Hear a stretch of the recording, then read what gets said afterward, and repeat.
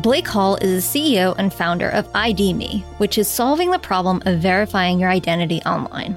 To be sure, as more and more of our commerce and day-to-day activities move online, it becomes even more important to keep your identity secure and verified. But we all know how annoying it is to fill out all the same information on form after form on website after website.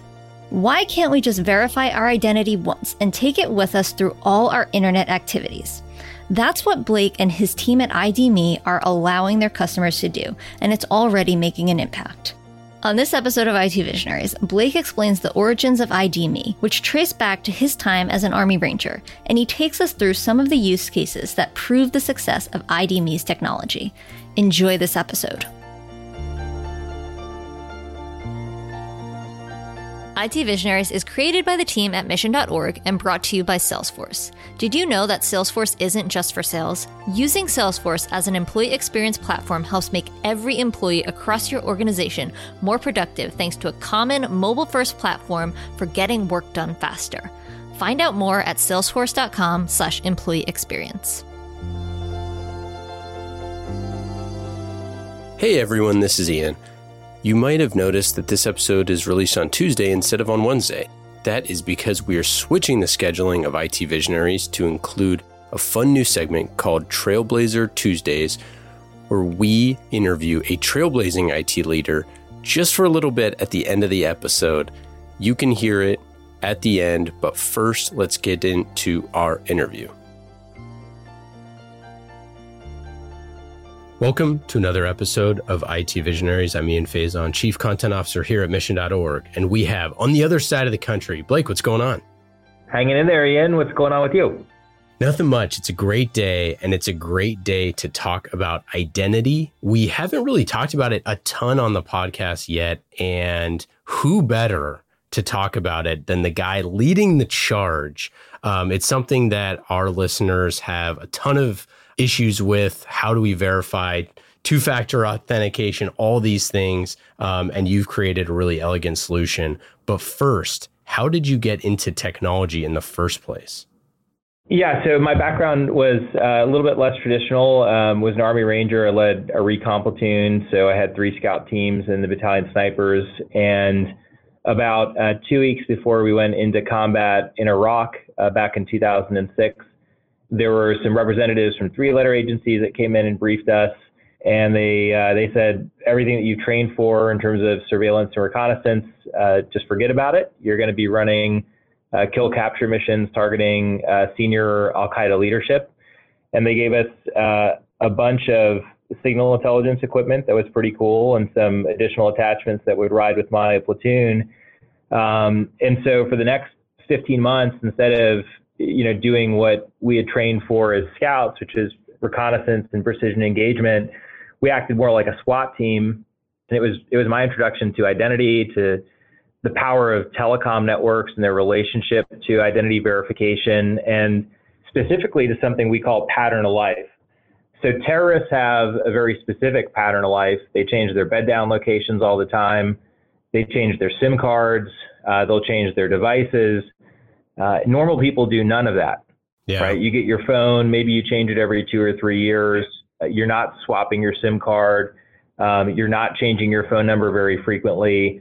And so I didn't know it at the time, but that year and a half of targeting terrorists and leveraging all this data, when it came to the problem of identity verification, as the credit bureaus and Equifax and all the failures that have been associated with knowledge-based verification were public, I realized that I'd really gotten an early education while I was still in the military on identity verification and what it means to use analytics and tenure in order to verify, who somebody is. And so it's not intuitive that counterterror is related to identity, but a lot of those principles that I was taught are actually quite applicable in terms of helping people protect their own identity. And so after you got out of the military, you went to HBS. You're kicking around some ideas. Like, how did the company come about? We went through 2 main iterations. The first one was always fascinated with trust, and so we thought that military and students were the right kind of segments to target because they move so much and they're kind of open to trying new things. But as we got farther down that road, I thought we needed distribution with like USAA or military.com or Gannett with college campuses to distribute us. And I wasn't familiar with enterprise sales cycles where 2 to 3 years is kind of par for the course. So got a great reception, but once I realized that it would take 2 to 3 years of my life to just run an experiment to see if that would be successful, we quickly pivoted into a niche sort of commerce offering, and it was founded on Daily Deals initially. This is all the way back in 2011 when Groupon and Living Social. And after about 3 months, we had enough data to know that the Daily Deals business model was not a scalable one. The churn was just way too high. But we had a lot of feedback from the market that said, you know what? We don't really love this notion of like Daily Deals or a website, but what you guys have built with your ability to verify a group affiliation of a consumer is really interesting. And retailers said, you know, that's not just a problem that's for the military, it's for students, it's for teachers, it's for our employee discount programs, it's for senior citizens. And at the same time, Jeremy Grant, who is running the National Institute of Standards and Technology, NIST's program office for National Strategy for Trusted Identities in Cyberspace, NSTIC, and he was an advisor to then President Obama.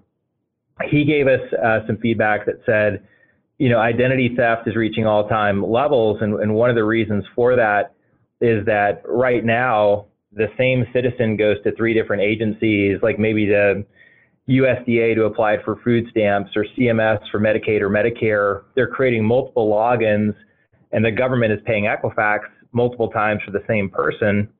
So what we want to do is credential the user once and then make the login itself a shared service. And so both of those data points kind of came in like late 2011, and we had a conversation and we said, well, maybe instead of, you know, focusing just on the military and on this Daily Deals business model, maybe the core problem is identity verification for everybody. It's just a core problem, you know, of trust, establishing trust on the internet.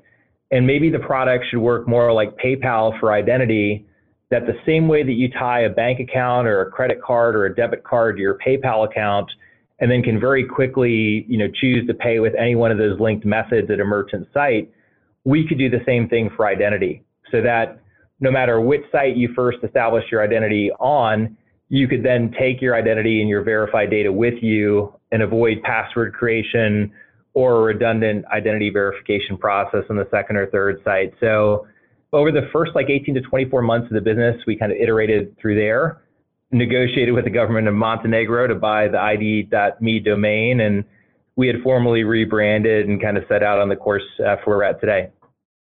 So I think that is right when, I can't remember if I did it when I was in Afghanistan or if it was sometime after that, but it was around the 2013, 2012, 2014 timeline that I became an ID.me user. And I got to tell you, it has just been awesome. You know, like it's just something. I just bought a Yeti cooler for my brother a few weeks ago, and I used it, and it was so flawless. Just an awesome experience so far. I think. Thanks, buddy. Yeah, no, I'm really, it's just an awesome experience. And one of the big things, you know, that we were talking about before the episode is just this idea that like the only way that we authenticate for any of this stuff is through Facebook or Google right now. And that's just not really a viable model. Like, I don't want them to verify my identity for every single purchase that I make, because that's not a good thing. So I'd love for you to like to go under the hood a little bit for why your solution, especially when you're talking to, you know, CIOs and CTOs and a lot of these large companies, like what is the value add for having, you know, your employees on something like ID.me?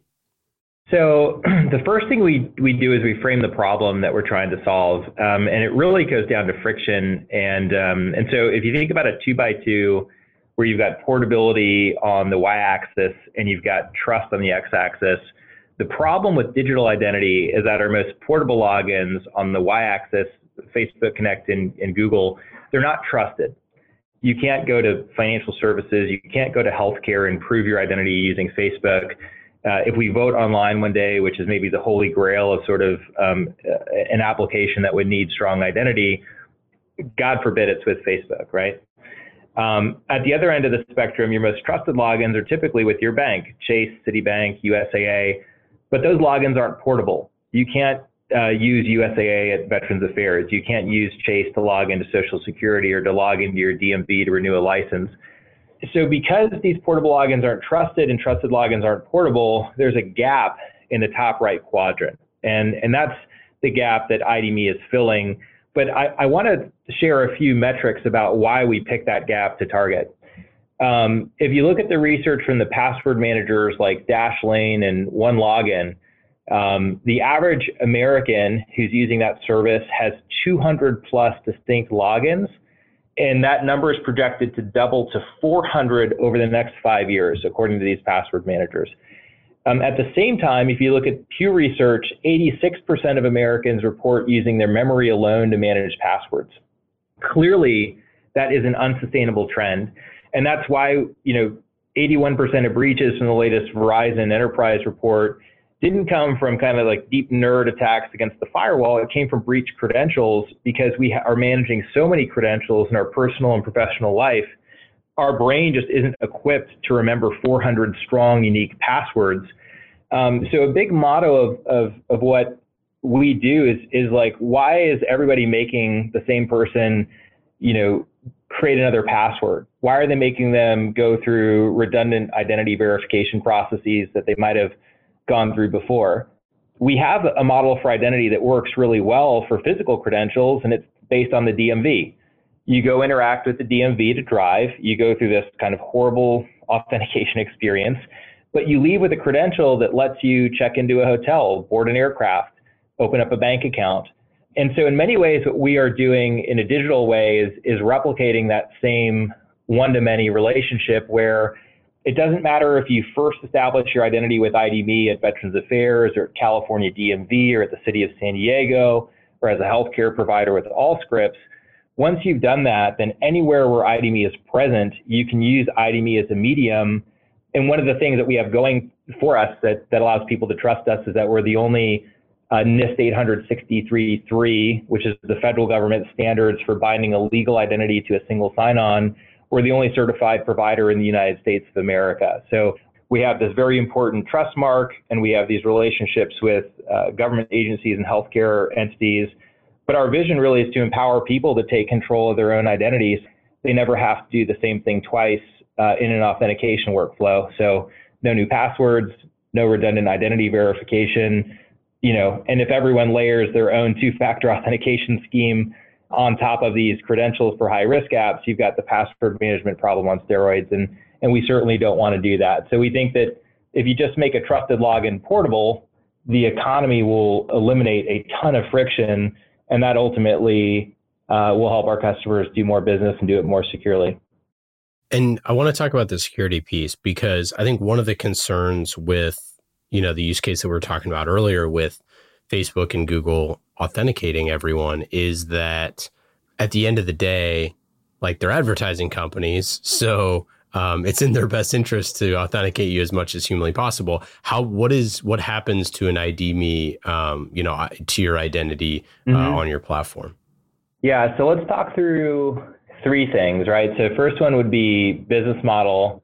Second one would be the distinction between the credentialing layer and the application layer, which I think is very important because we don't want to aggregate all of your information in one place.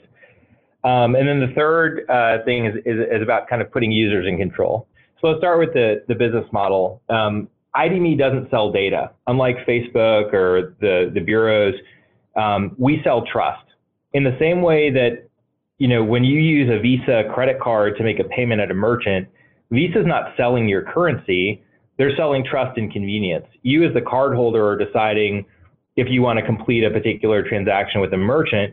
But once you've decided to do that, Visa makes sure that this cardholder and this merchant who've never seen each other can conduct a transaction instantly in a trusted fashion. And so that's really the benefit that ID.me is bringing. You're in control of your own data, and you can decide whether or not you want to release it to a given organization.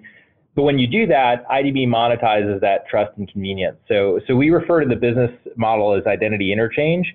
And in the same way that like payments interchange is kind of a function of the value of the cart, identity interchange tends to be a function of the frequency of how often the user is authenticating and then the risk, right? So changing your direct deposit at Social Security on some entitlement benefits is way more risky than maybe getting 15% off on Apple computers or something like that, for instance, right? So and generally speaking, like the economics reflect that because the price point is tailored, to the value that identity is bringing to a given context. So there's a lot there, I think, that we could probably dig into. But the second notion is why Facebook is kind of creepy is they have pictures of you and your family and your kids. They have all this communications intelligence about what you're talking about, what you're reading.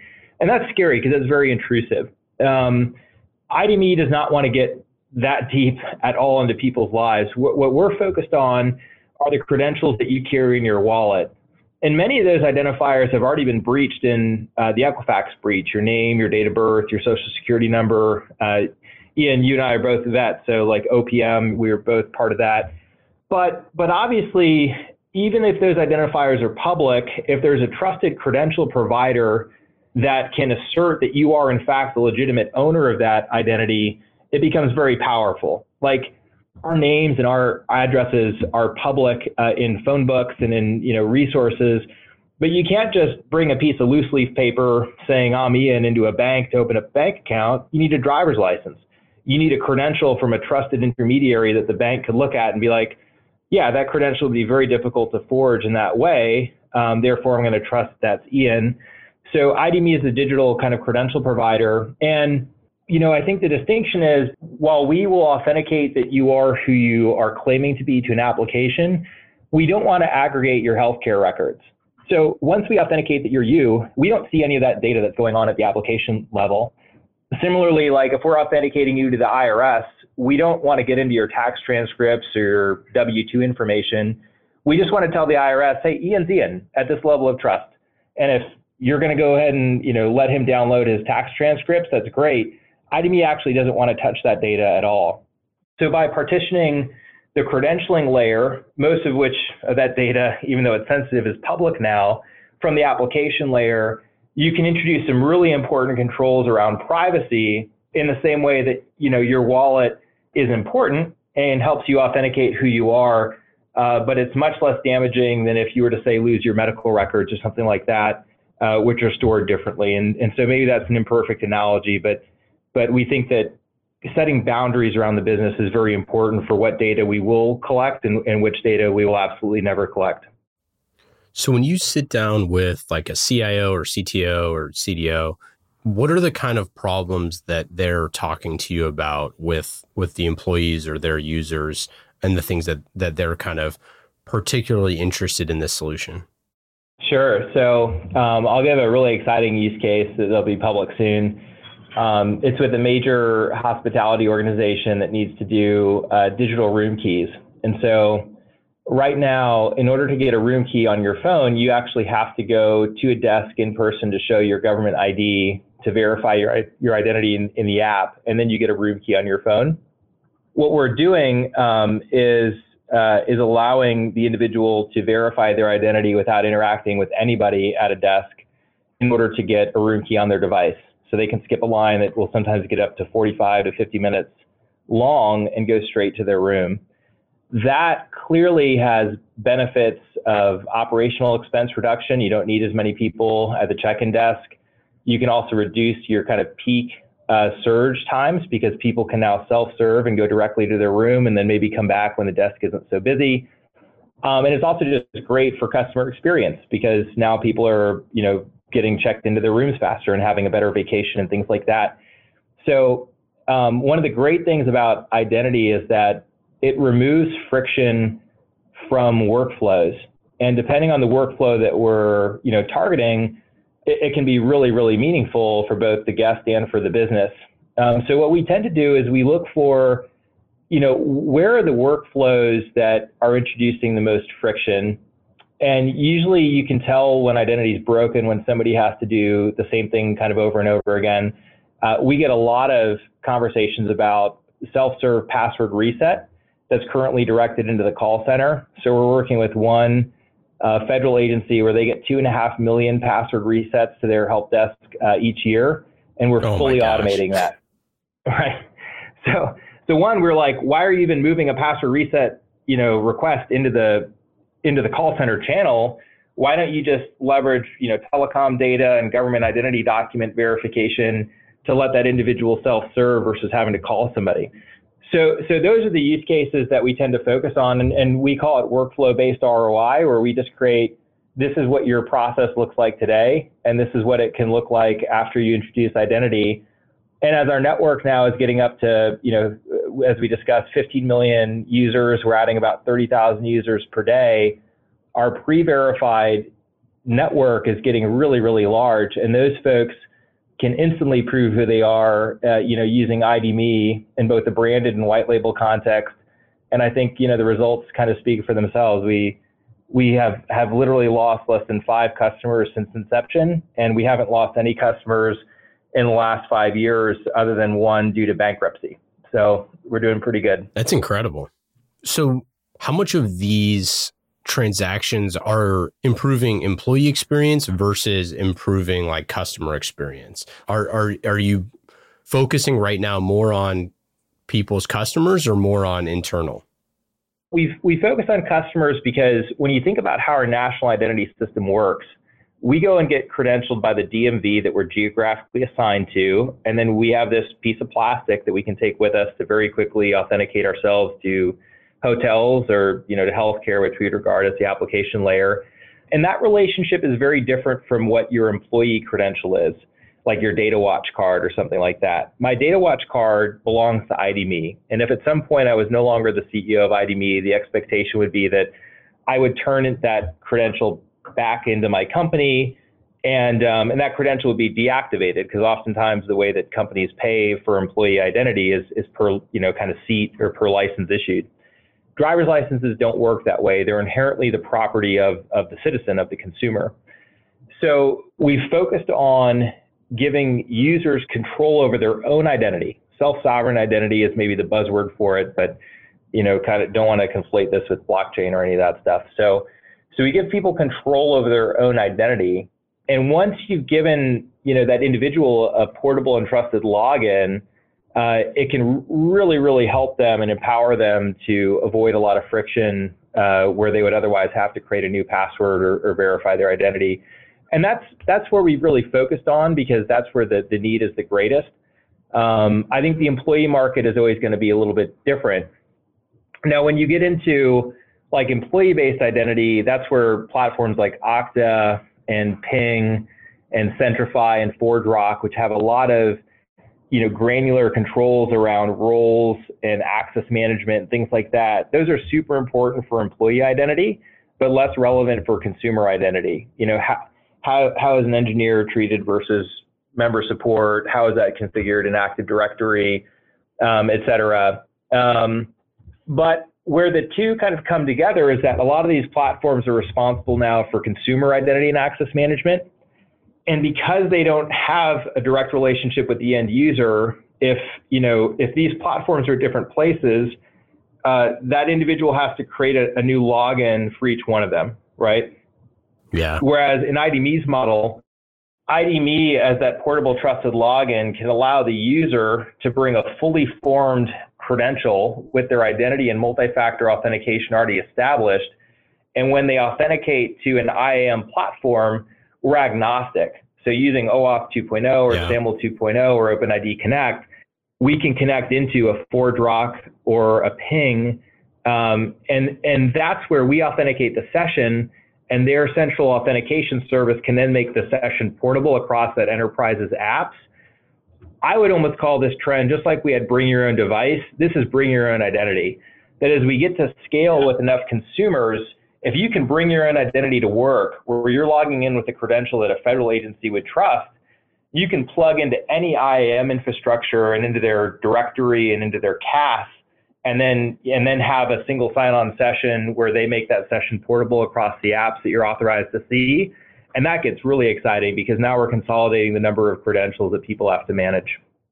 Well, and I love that people, I think it was such a clever and purposeful, but also a little bit fortuitous that you started off with so many discounts, which incentivize people to go, do what's in their best interest, which is authenticate, right? Like, start with the money first. If I'm going to get, $90 off my Yeti cooler, it's perfect because I can, just authenticate with ID.me.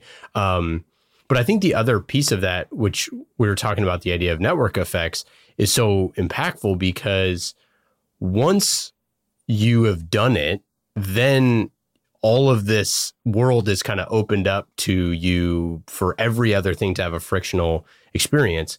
Yeah. However, if you're a company, let's say, like a large retailer or something like that, or maybe a retailer is a bad example because they're probably, relatively tech forward now. But something like hospitality or something that's traditionally like low tech, has a human being that has to, verify certain things.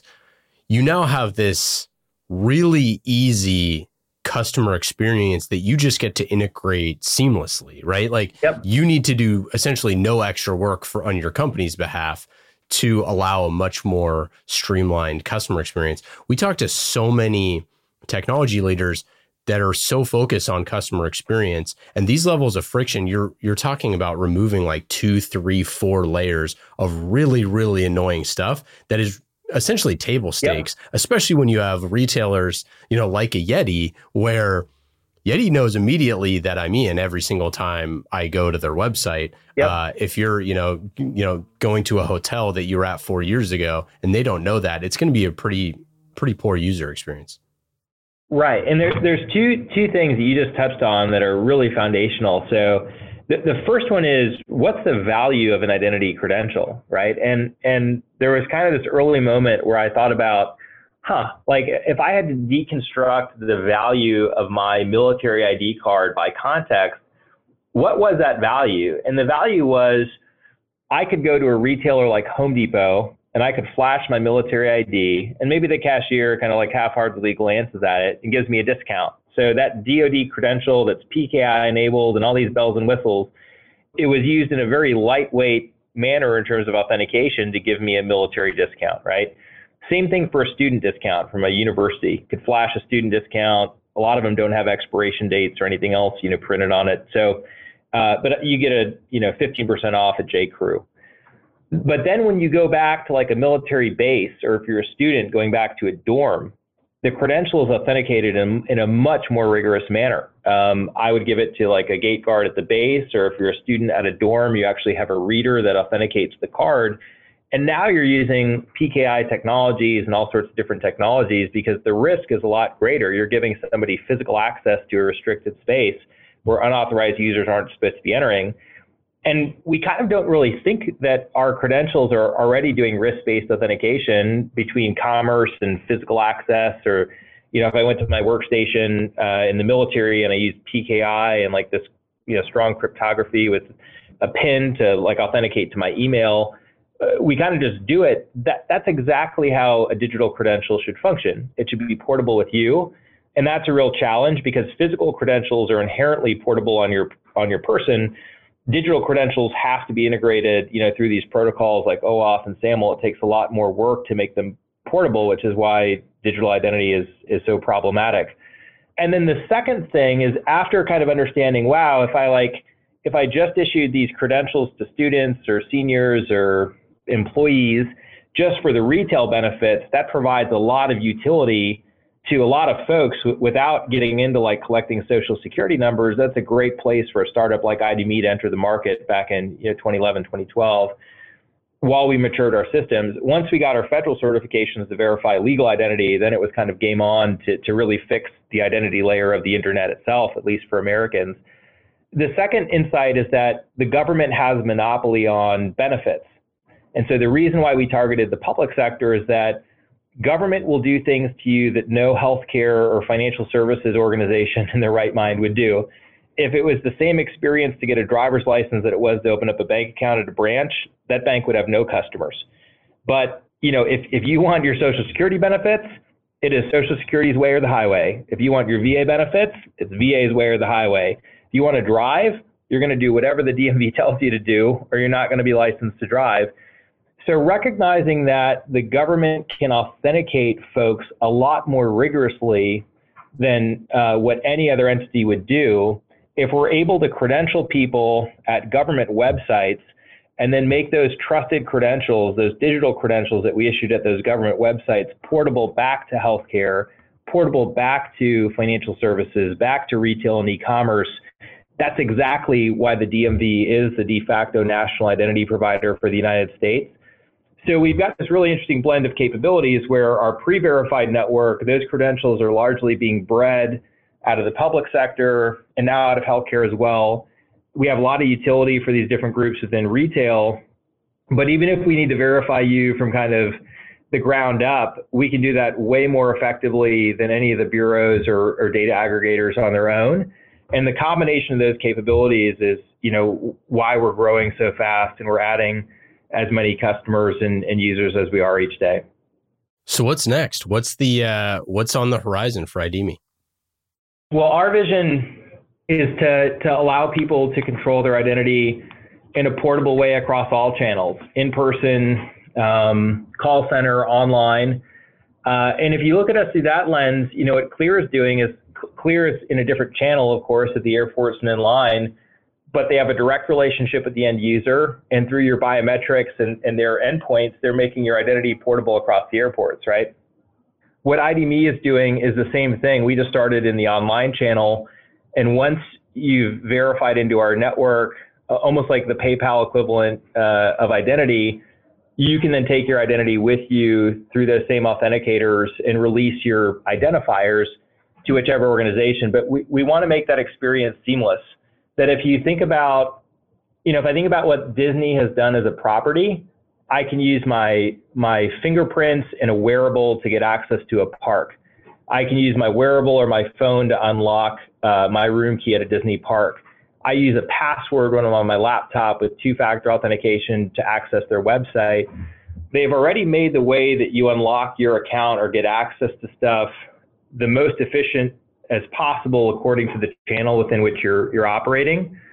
ID.me's vision is to take those same capabilities, but to extend them out across the network so that developers and organizations can plug into that and you can control your identity to seamlessly access stuff.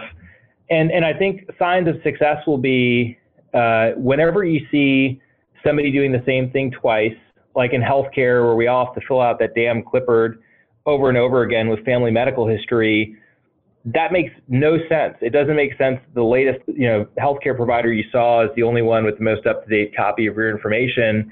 We look for workflows like that where you could bring your own identity and maybe your family medical history with you to make these repetitive processes for intake a lot more seamless. And I think that'll both be transformational in terms of the time we're going to save people. So healthcare is a really big area of focus, and you'll see some big news coming out of the hospitality and the Real ID space with DMVs about what we're doing next, and we're super excited about that. All right, let's get into lightning round. These questions are fast and easy, just like the Lightning platform from Salesforce. Lightning fast employee experience. And that's what we love about the Lightning platform. You can go to salesforce.com/employee experience to learn more about lightning fast employee experience on the world's #1 CRM. Lightning round questions. Blake, are you ready? I'm ready. Let's do it. Number 1, what app are you using on your phone that's the most fun? Oh, goodness. LinkedIn. What is your favorite thing to cook or eat? Steak. Favorite book or podcast that you've read or listened to recently? Oh, recently, let's see. Once an Eagle, favorite book of all time. Count of Monte Cristo recently. Ooh, that's a good one. Favorite one-day getaway in the DC metro area? Salamander Resort. Oh, I've not heard of that. It's a great spot. What technology are you most excited about going forward? Biometrics and machine vision, for sure. What do you do for fun? Play soccer and hang out with my kids. What is your best advice for a first-time CEO? Find a great mentor, hands down. First thing you need to do of many. What question do you never get asked that you wish you were asked more often? Oh, goodness. I think it's about how do you put together a rock star executive team? How do you? You have to know what you want going in, and you have to learn how to screen for it through interviews, and then to hold people accountable after they come in. That's it. That's all we got. Blake, this has been absolutely awesome. Everybody can check you out. Check you out on the Twitters at Blake_Hall. Check out ID.me if you haven't already. We'll link it up in the show notes. Any final thoughts? No, Ian, it's been wonderful to connect. ID.me is a proud Salesforce and Lightning customer too, so that was fun to go through, and appreciate you having me on the show. I had no idea. What a world. What a world. Awesome. Thanks, Blake. Thanks, buddy.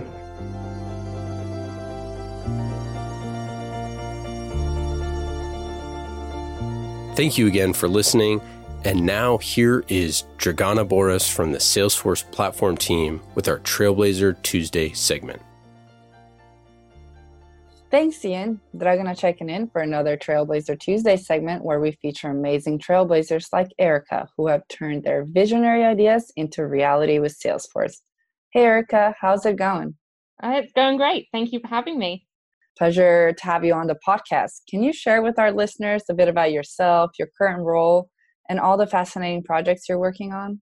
Yeah, absolutely. So, Erica Adams, I'm a specialist master at Deloitte, and I am a global change management lead for our Deloitte Salesforce rollout. So I manage change management, training, and communications as we roll out Salesforce to around 60,000 leaders globally at Deloitte.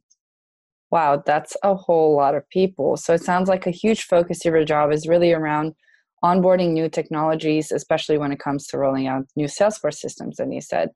And you mentioned that you're doing this for tens of thousands of employees. And I know you guys have a huge deployment that you're working on currently. How are you approaching this? What tools are you using? What can you share with us?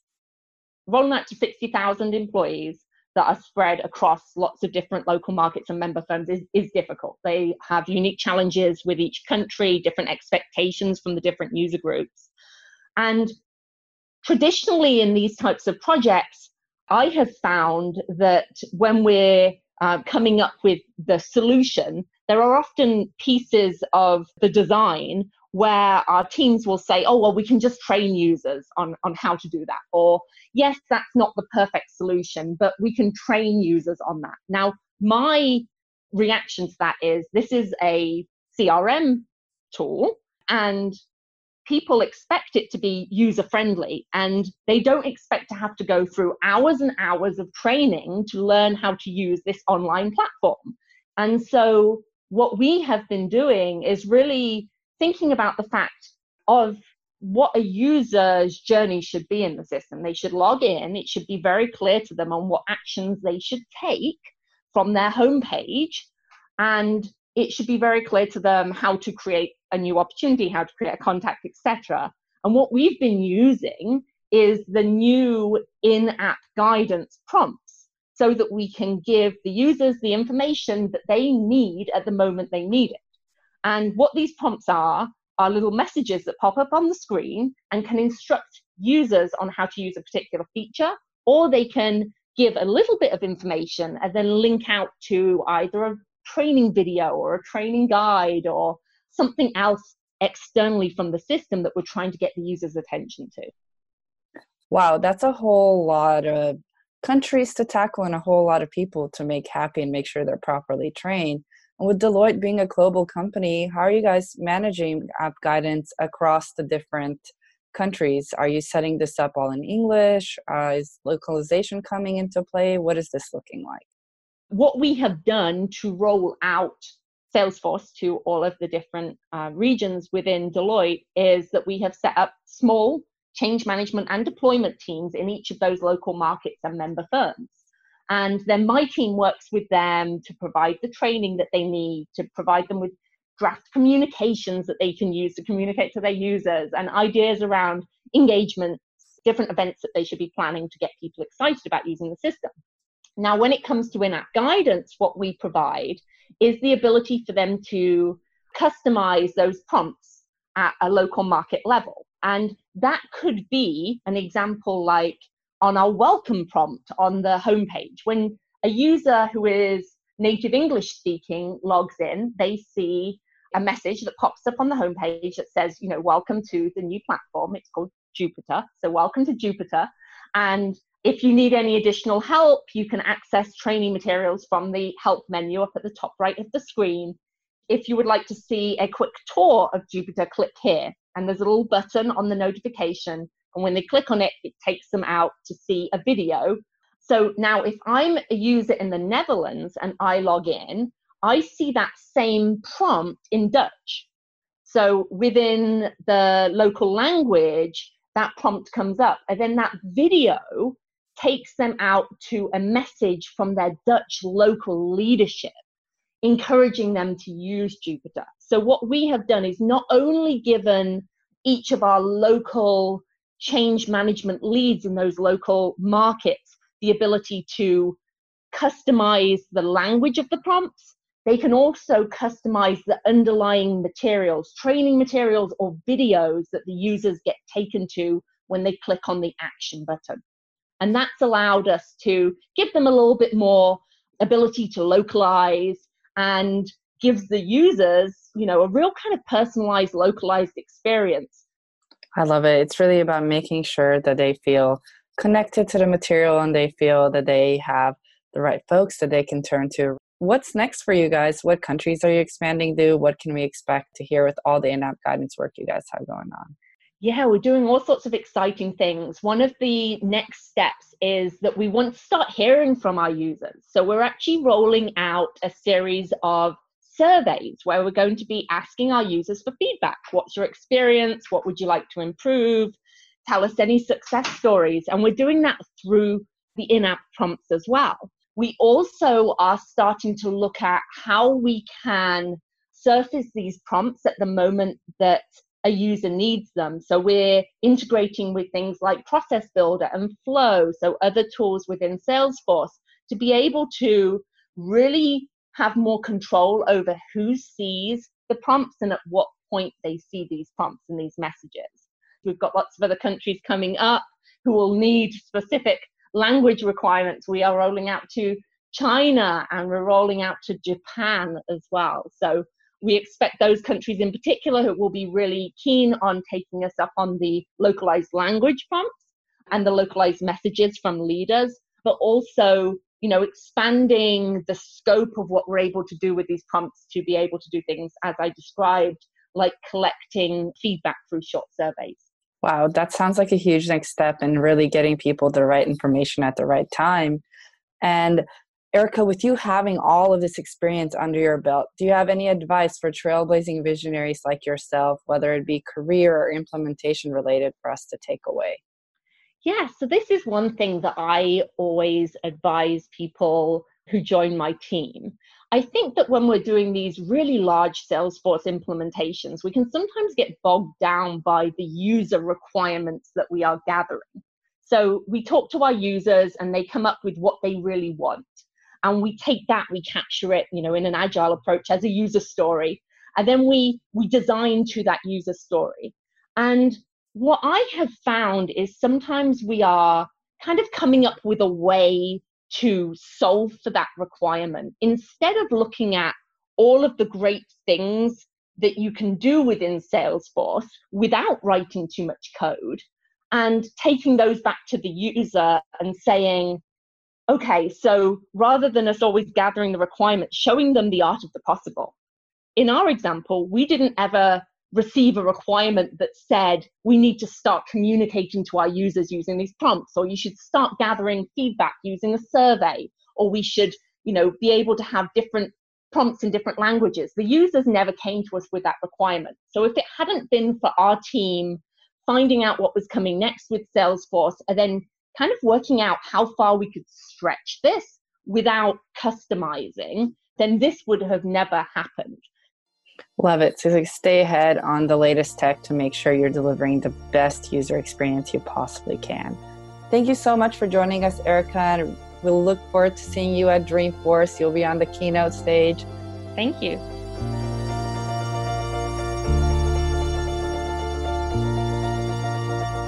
Thank you again to all of our IT Visionaries listeners. If you ever have a question for us or want to reach out, you can just email info@mission.org. That's info@mission.org. And we can answer your questions. We can reach out to past guests. We can, book future guests, all that fun stuff. Thank you so much for listening, and let us know how we can help you out. Take care. Thanks again to our friends at Salesforce. Did you know Salesforce isn't just for sales? Using Salesforce as an employee experience platform helps make every employee across your organization more productive thanks to a common mobile-first platform for getting work done faster. Find out more at salesforce.com/employee experience.